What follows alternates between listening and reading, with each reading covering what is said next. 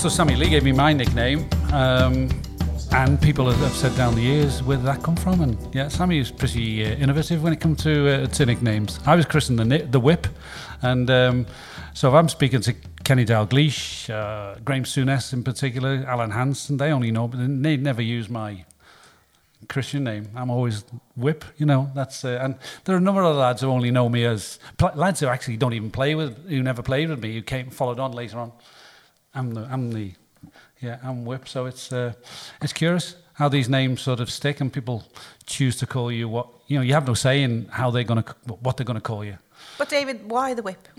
Where did that come from? That was attributed to one morning in particular in training when Sammy Lee sort of likened my kicking style to a whip, without any backlift, and was able to, and from that moment on, it was just sort of, I kind of remember the morning you first heard it, and then from then on in, it just stuck, and years on,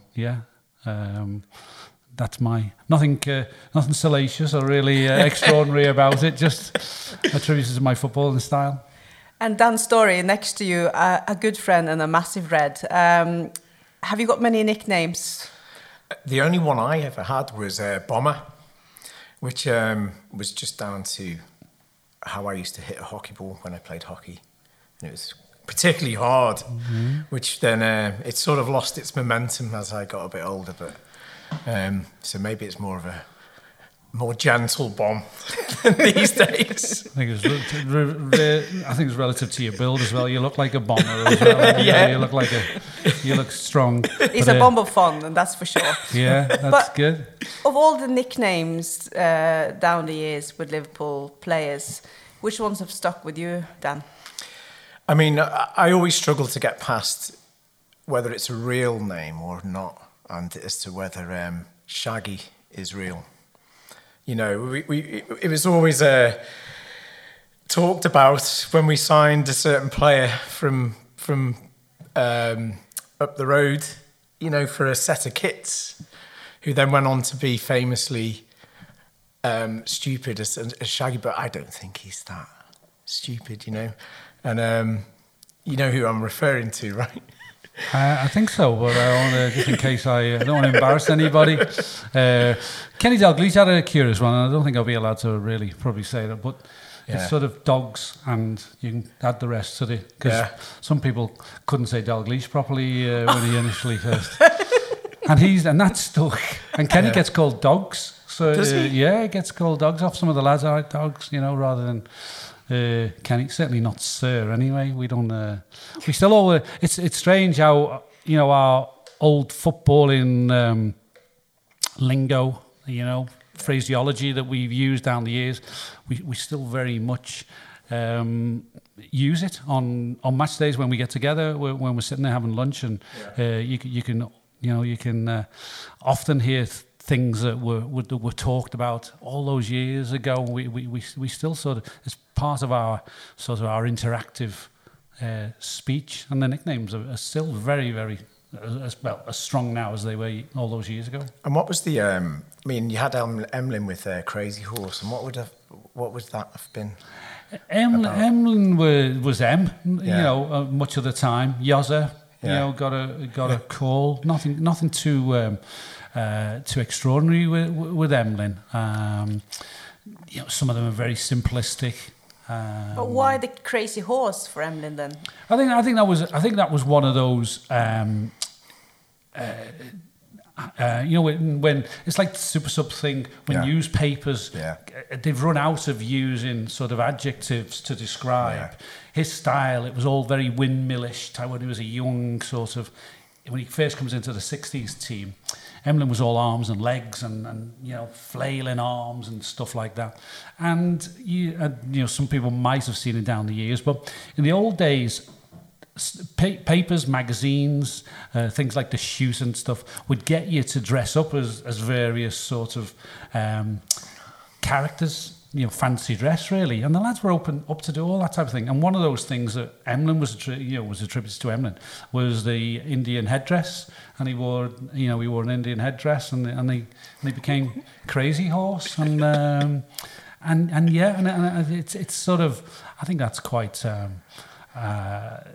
I think that's a kind of a nice attribute to sort of, I think it kind of, you get that idea of his style and his attitude, all action and very much, powerful and all those things that you would think of a horse, strangely. That's my kind of little thing of it. But there was some very less sort of,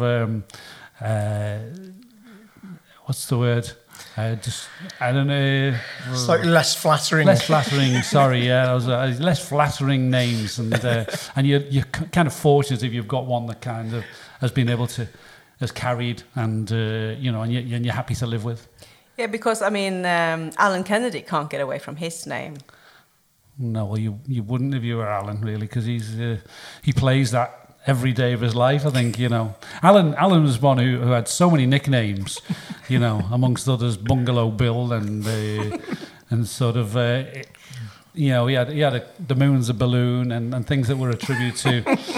Alan has got a good handful, and kind of all the lads picked different ones for Alan. He could be Alge, and there was a famous cartoon character with a slightly longer form of Alge that he was given. That wasn't a flattering one, I don't think, for Alan. But he's got a handful actually.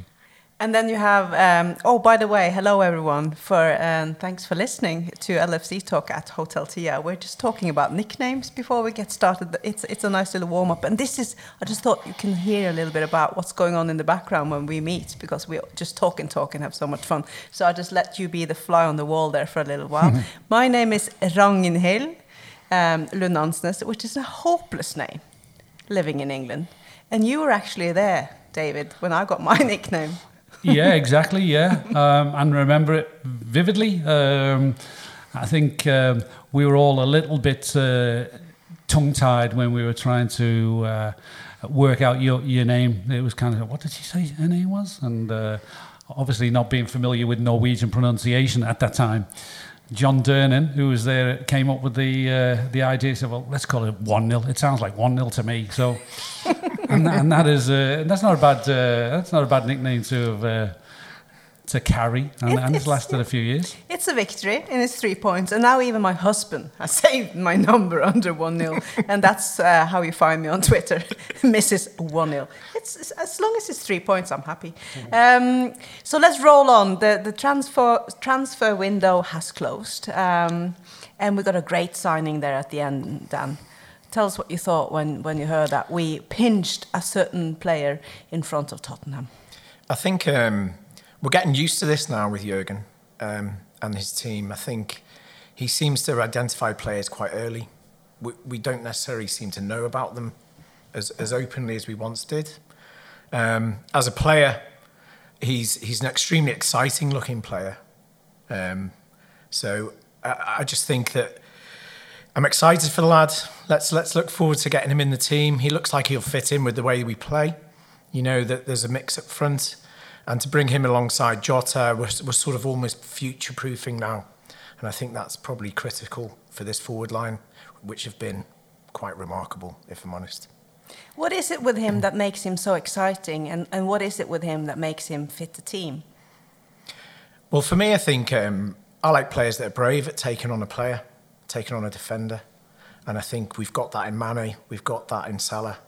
And I think that you can see from this guy, he looks like he that's what drives him. Facing goal, running at players. And I think that's what's exciting for me. Yeah, go along with everything that Dan said. It's a really exciting signing. I think, as you point out, it's kind of it was under the radar. I'd seen talk of Tottenham being linked with him in the papers, and there was a high valuation.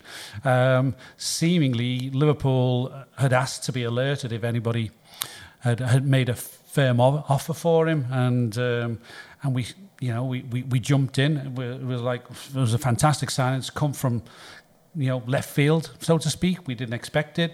I think we were rumbling along thinking, well, Liverpool aren't going to sign anybody in the window. But it's a fantastic piece of business. He's one that's going to capture the imagination of the Liverpool fans, give us all a little bit of a boost on top of the fact of getting through to the Carabao Cup final. You know, everybody was high. This is a further high, a great addition. He's a player that fits that sort of idea that how we attack with versatile, interchanging forwards. He's very comfortable on either side with both feet. He loves to take players on, which again we love that style of player. So can't wait to see him live. Did see him feature in the Porto team. I just think my thoughts are it may be that in Champions League perhaps Porto's approach didn't really sort of exhibit the best of him against us. So how many people really picked up on how good he is, I think Liverpool's style will only sort of give him a better platform, a better freedom. I think he will look the player that he looks in clips that you see of Porto playing at home, but not so much in European football. He's probably the most exciting player at the moment in the Portuguese, was in the Portuguese league.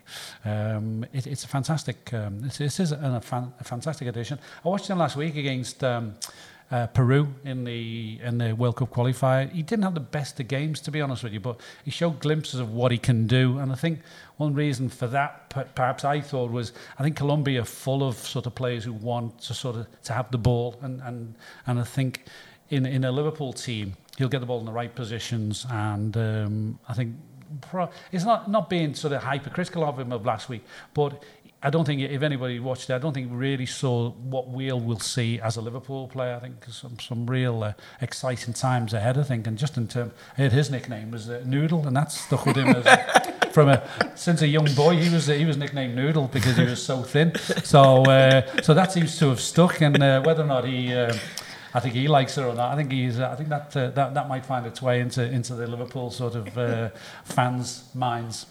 Well, there will be some good songs about noodles, and we haven't even mentioned his name yet. It's obviously Luis that we're talking about here.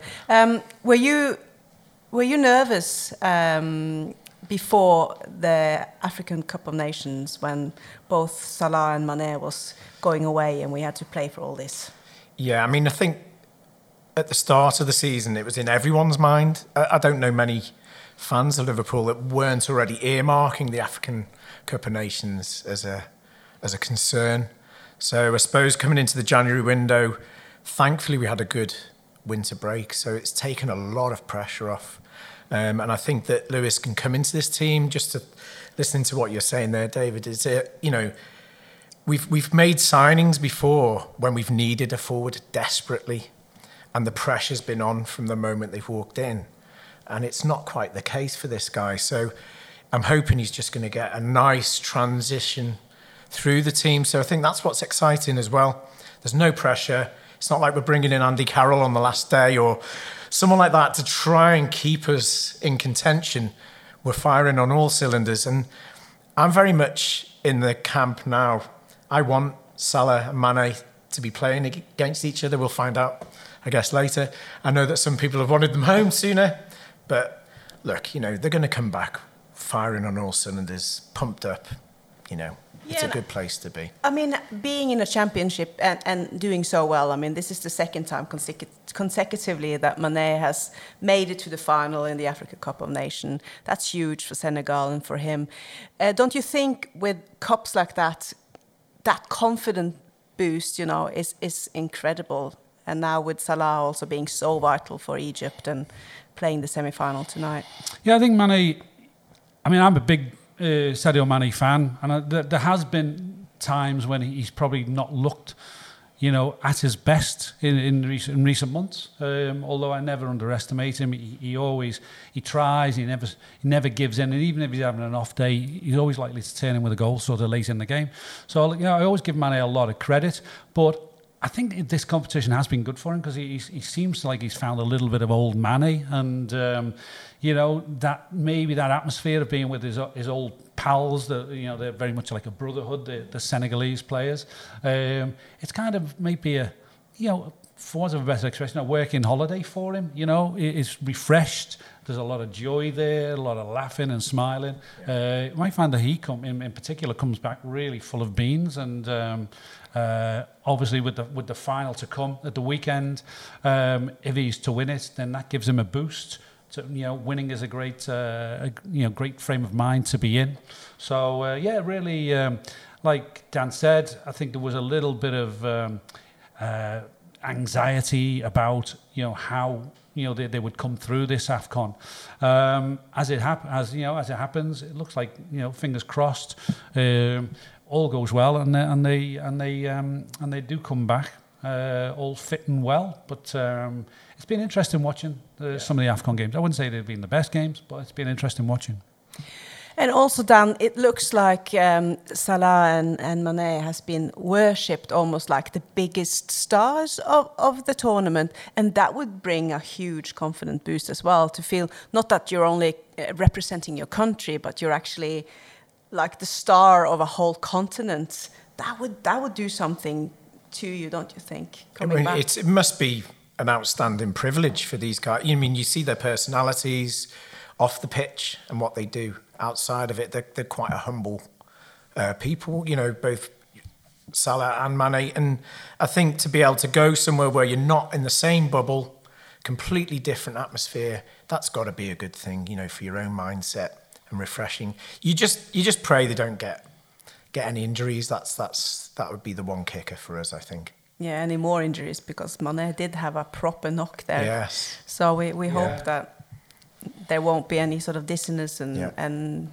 chronic headaches and stuff. Yeah, I think it was a very valid point to say that I think they're the two biggest stars of AFCON. They've been fated as the face of AFCON, and ultimately, both having got through to the very lesser stages, I think only enhances their reputation across the continent, which is a real feel-good factor for them. Amazing. Yeah, and I think also on the back of Salah not being appreciated in the big awards in the world of football this year, as much as I think maybe a lot of us think he should have been, with the Ballon d'Or and FIFA's ranking as well. There's been some funny sort of overlooking Salah this year, so I think this could be really like a good comeback for him, hopefully. Because Premier League is tough. I mean, it's hard to be the superstar in Premier League, isn't it? So it's good to get your ego massaged somewhere else.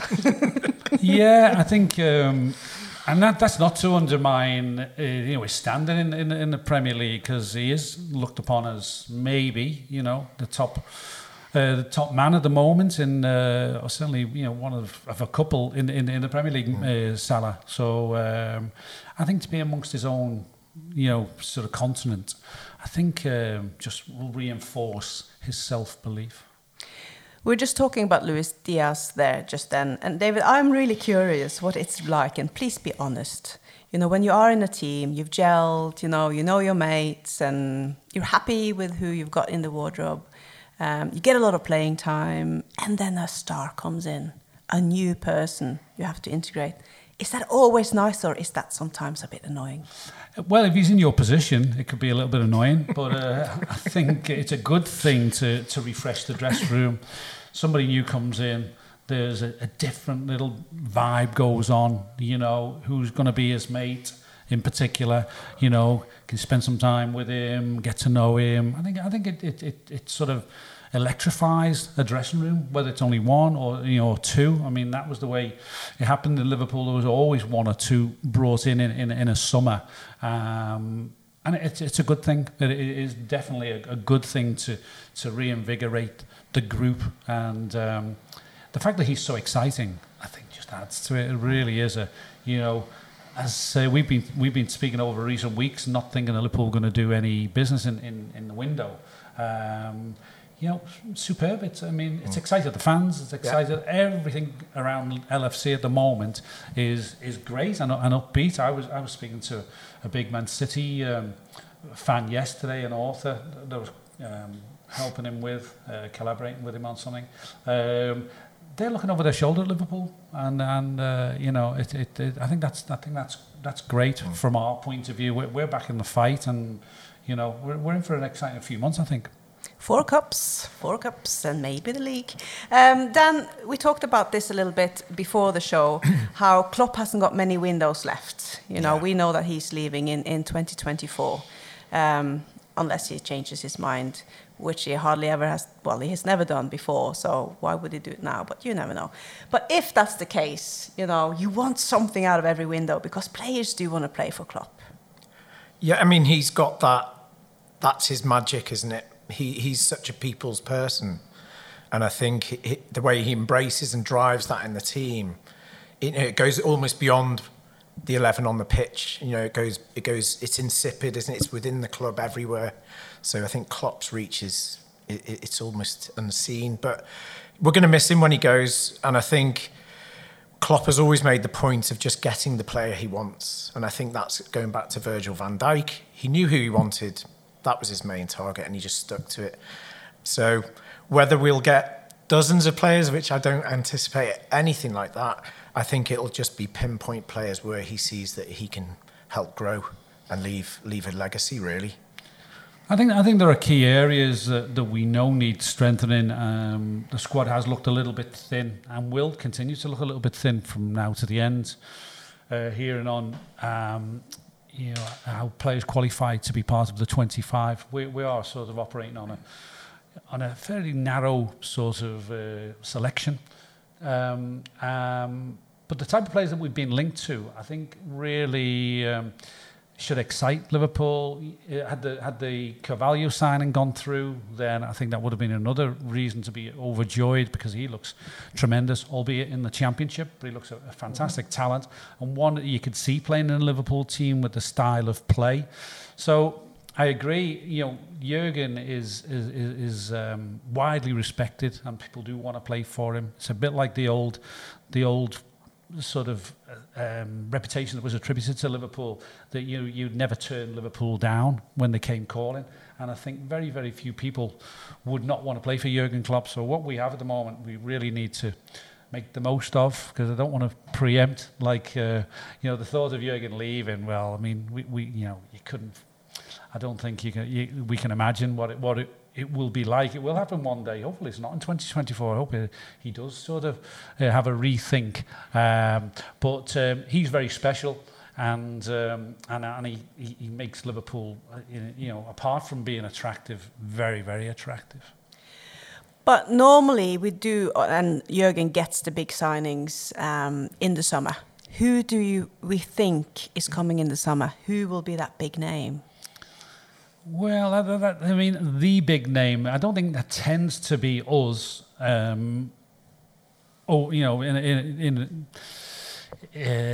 Naturally, I think Van Dijk apart. We've been pretty.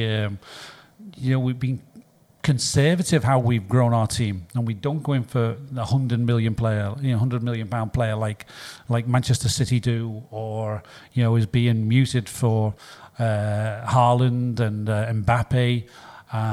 It would be exciting to get one of those type of players, but whether or not that is in the Liverpool sort of brief to going forward, I think we're good at picking up these players around the 30, the 40 million price range. A little bit more, I know we've done for a couple, but as a whole, I wouldn't say there's one big superstar out there. I think we're very, very, they're very, they know the type of players that will fit into a Liverpool team.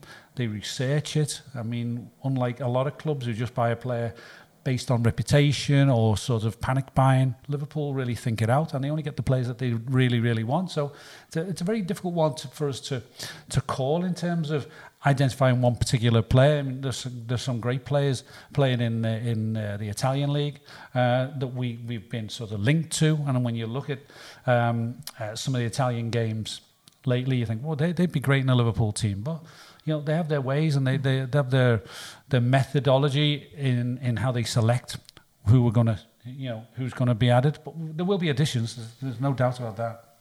Who is your dream signing then, Dan? I mean, I tried to tell my son, look, I'm not getting into transfer speculation, but there are players. I think when Gini Wijnaldum left, I think that there was an obvious area of midfield that we sort of weakened maybe by not fulfilling that. So there's players like Tielemans that I like a lot, I think could fit that sort of a role. I definitely think we need to have some cover for Trent. You know, I think we've got it with Tsimikas, with Robbo.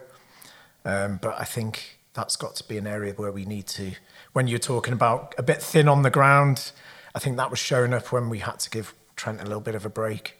So, yeah, areas like that. But other than that, I think we're largely good. We just got to try and eradicate some of these injuries that we're being a bit unlucky with Thiago and Keita, and I think we can sort of do well in that area. I'd like to see Bellingham come in, I have to say. Yeah, I think he is one who we've been really strongly linked. I think if you listen to the press, the Carvalho thing will happen. Those type of players seem to be the way Liverpool are looking at the moment. Very athletic, young, strong players. I don't really worry about us, sort of over the next 6 months or so. I think we will bring the right players in. But between now and the end, I think we're just going to be a little bit stretched. But there's only one or two, one, maybe two positions at most that I think we have, that I have any sort of like panic, or not so much panic, but concern. So I think given a fair wind, as they say, we steer clear of injuries.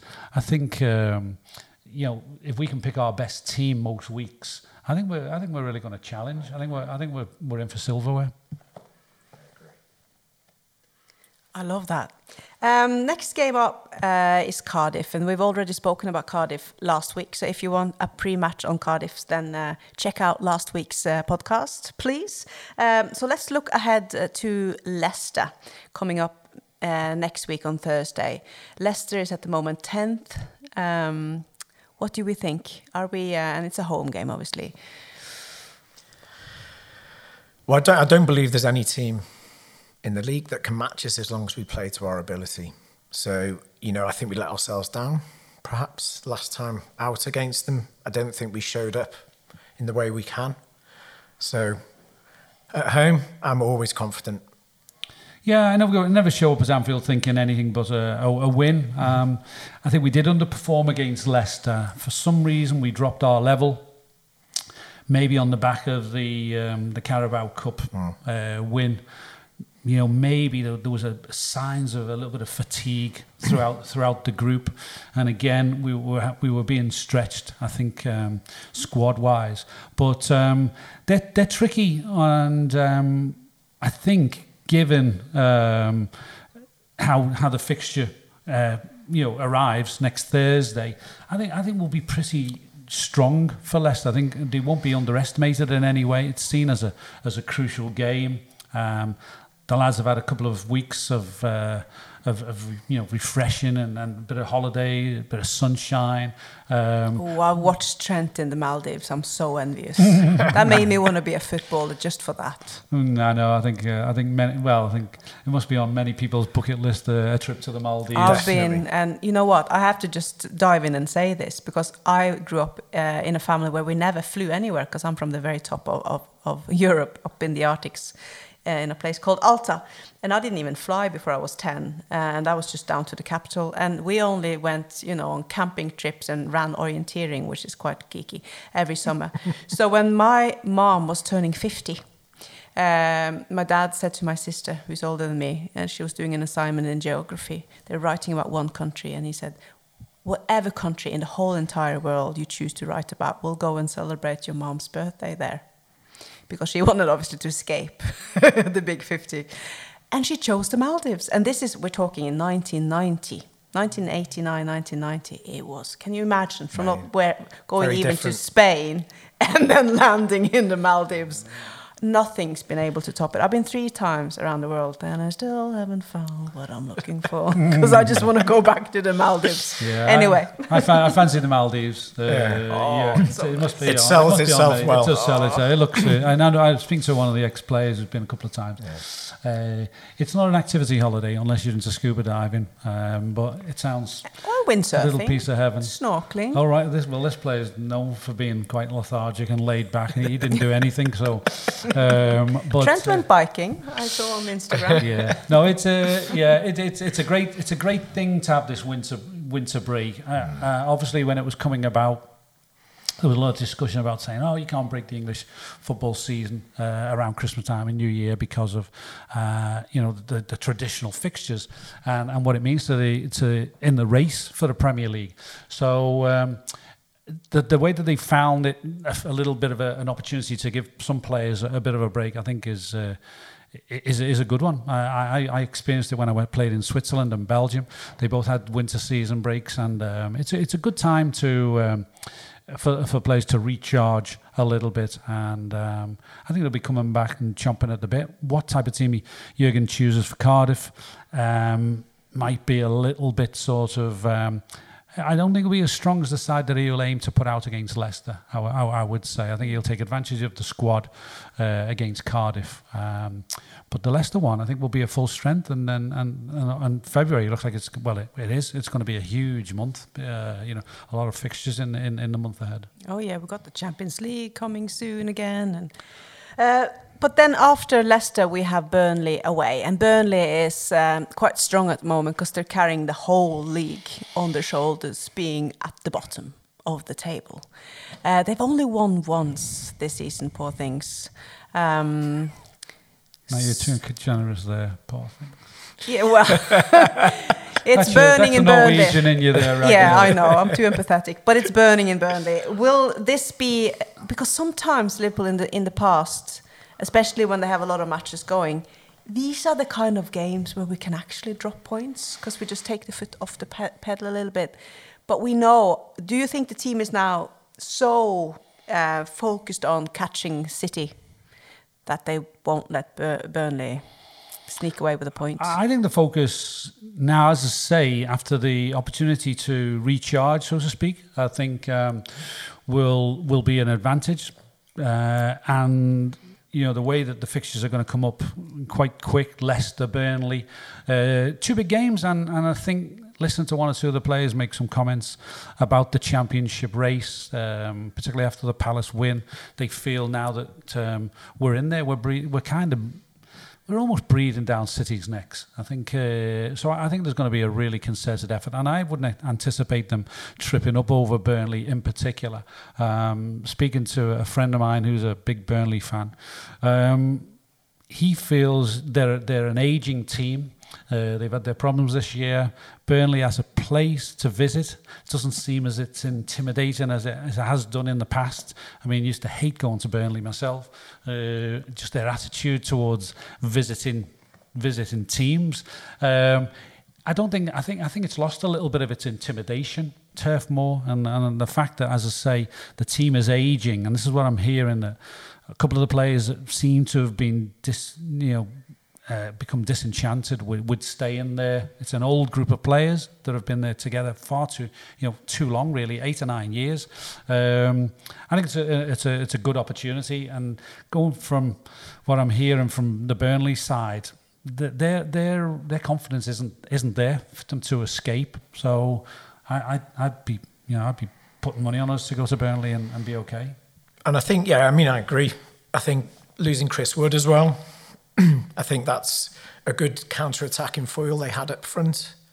And I think we've got a lot more tools to pick the lock now. We used to have difficulty breaking down these teams, but I think Jota's physicality up front, our movement, I feel Curtis Jones looking good and physical. We can out-muscle. The muscling teams are now, whereas once we might have been a bit light, I think we can play these teams at their own game to some degree. Brilliant. Before we wrap up this podcast, Dan, I am curious about how did you fall in love with Liverpool? You had two options. You had a red and a blue team. And we also have to talk about a little bit what's going on with the banter in the city right now about the Blues. Oh my goodness, there are so many things happening. We have boys in the same football team, and we have a WhatsApp group. and there's quite a few parents that are blue. Now I'm stepping a little bit ahead, but why did you choose No, actually, let's talk about the banter first. It's quite hard for the parents being blue in our group right now and in the city. I'm a bit more empathetic for no particular reason, but it's almost, I'm almost starting to feel sorry for the amount of bad press going their particular direction. And look, I've got a few friends who are, very staunch Blues, and it must be quite a tough period to go through in general. But I feel that they make their own mistakes. I think they've had the chance to invest, of which they have. They've invested a significant amount of money in the last 5 years. They've had excellent quality managers. You do wonder if it goes a bit higher in the club. Is there a bit more going on that is causing these problems? But from the memes and the fun that's going around, it's a nice time to be a Red, isn't it? It is hilarious, but it is almost too much. I'm feeling a little bit sorry, actually. A little guilty sometimes. A little guilty. I'm not sending out any of the memes, by the way. I just laugh, giggle in silence. Well, I giggle a lot, and I'm not empathetic, I have to say. In my lifetime, there've only been a couple of periods when Everton have been sort of better than us, and a few, and that's probably had a long lifetime now. So I'm quite happy to see us where we rightfully belong, above them, and but it's an interesting period for Everton. I'm close to a couple of people within the sort of Everton organisation. I did send him a funny meme actually the other week, which he did laugh at, thankfully. But I had to. He's probably one Evertonian I can abide. No, I think. They're embarking on a rebuild, and it's a difficult time to be going through this rebuild. I think because sitting where they are in the league, there are other things going on around them. I think they're in for a tough time. I think when I look at, granted they've made a couple of reasonable signings, but they're going to have to really hit the ground running those signings to make a massive difference. I think they're in for a tough sort of end of the season. I would say. I think they're in for a tough end of season. The teams around them are all trying to do a little bit of something, with the exception maybe of Burnley. They haven't, they brought a centre forward in, but no, I think there are some, you sense Evertonians, that is, when you speak to them, that they think are full of hope, and others perhaps are still doubtful whether or not it really is the change that sort of is the one that's going to sort of really take them on. So. But their owner has poured in a lot more money. But then, what do you think of the change, like the decision of a manager? Well, that's what I think. Really, I think there are some reasons why you think, well, okay, Lampard deserves to be a manager. I'm not a real fan, and I just think, who is the right fit for Everton? I wouldn't naturally have said it was Frank Lampard, if I'm honest. I think they've been pushed into a bit of a corner, and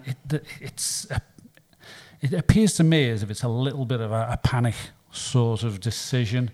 So, yeah, I hope they continue to struggle a little bit. But I don't know what, I wouldn't have the same confidence as one or two Everton people, Everton fans who I've spoken to over the last week. No. So then, let's go back to, why did you choose the red side and not the blue? Now, obviously, that's a good choice. It was easy. I mean, we're all Reds, both sides of the family, so I could only ever be a Liverpool fan. And I've married into a Red family as well. So it's been actually a very easy journey for us. So not one blue, I'm proud to say.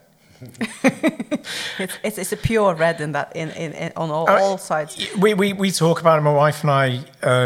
We do think, why would you even burden your kids with this? Because I've spoken to good friends and their son, all Blues, and I've had the phone call. Oh, he wants to. All his friends are Liverpool fans, and you do wonder. You want them to travel around, home and away, enjoy European football, and it's a hard conversation to have. And I'm lucky. I'm lucky to have been on the Red side of the family, should we say? You've been breathing red your whole life. What's your best Liverpool Football Club memory? I mean, there's many, and we were talking about this a little bit before, and one that I always look back to is 2001, going to Dortmund, European UEFA Cup final. Still lives with me. You know, it's the epitome of away days, isn't it? You know, to go to a European venue. You know, we had Liverpool bands playing. German cities are great to visit, always. Everything was right about that. The atmosphere. Alaves fans were excellent. The venue is brilliant, isn't it? You know, Dortmund Stadium. And it's just the opportunity to go. But then at home games, you know, it's still European nights. Juventus in the quarterfinals, Chelsea in the semi. Those type of moments that you get the spine-tingling moments, you know. And we can go back further, you know, to your days when you could get the exact same. But they would be my memories that I always encounter in my thoughts. How important is Liverpool Football Club for you today? I mean, you're a very busy man, and you travel a lot with work. How much is Liverpool Football Club coming into those journeys? You travel all over the world. Yeah, I mean, it's the only sport I would follow in particular on telly. In fact, more and more nowadays, Liverpool's the only football I watch. I used to watch every match, and I find myself watching less and less other teams now. I get to go to the game, you know, lucky enough to be able to come along to the games, and my children love going. So I think for me to be able to pass that on to my son in particular is something I'm very happy to have done. We'll always watch the matches. I've got a wife who loves to watch the football as well, so it's easy. It is still my passion, but I do find somewhat less so consuming my life than perhaps when I was in my 20s, perhaps. When you're out traveling and selling your dental implants, do you then use Liverpool Football Club as an icebreaker to connect with people? Absolutely. I mean, it's omniscient, isn't it? And Liverpool is everywhere, and everyone knows Liverpool when you travel. So my European colleagues, it wouldn't be to go back to Everton. It wouldn't be Everton. It would be Liverpool. Like, and it's an immediate recognition, and it's an easy conversation. And very often we're out for nights out, so often there's a Liverpool game that becomes the focus of the night, so makes it a nice social activity as well. So with that in mind, you know, how you can just break the ice all over the world with this beloved club, I will say thank you for this non-existing ice conversation. This has been all warm and lovely, as always. So thank you so much, David Fairclough and Dan Storey, for sharing your thoughts and your stories. And until next week, take care and have a lovely time watching the Reds.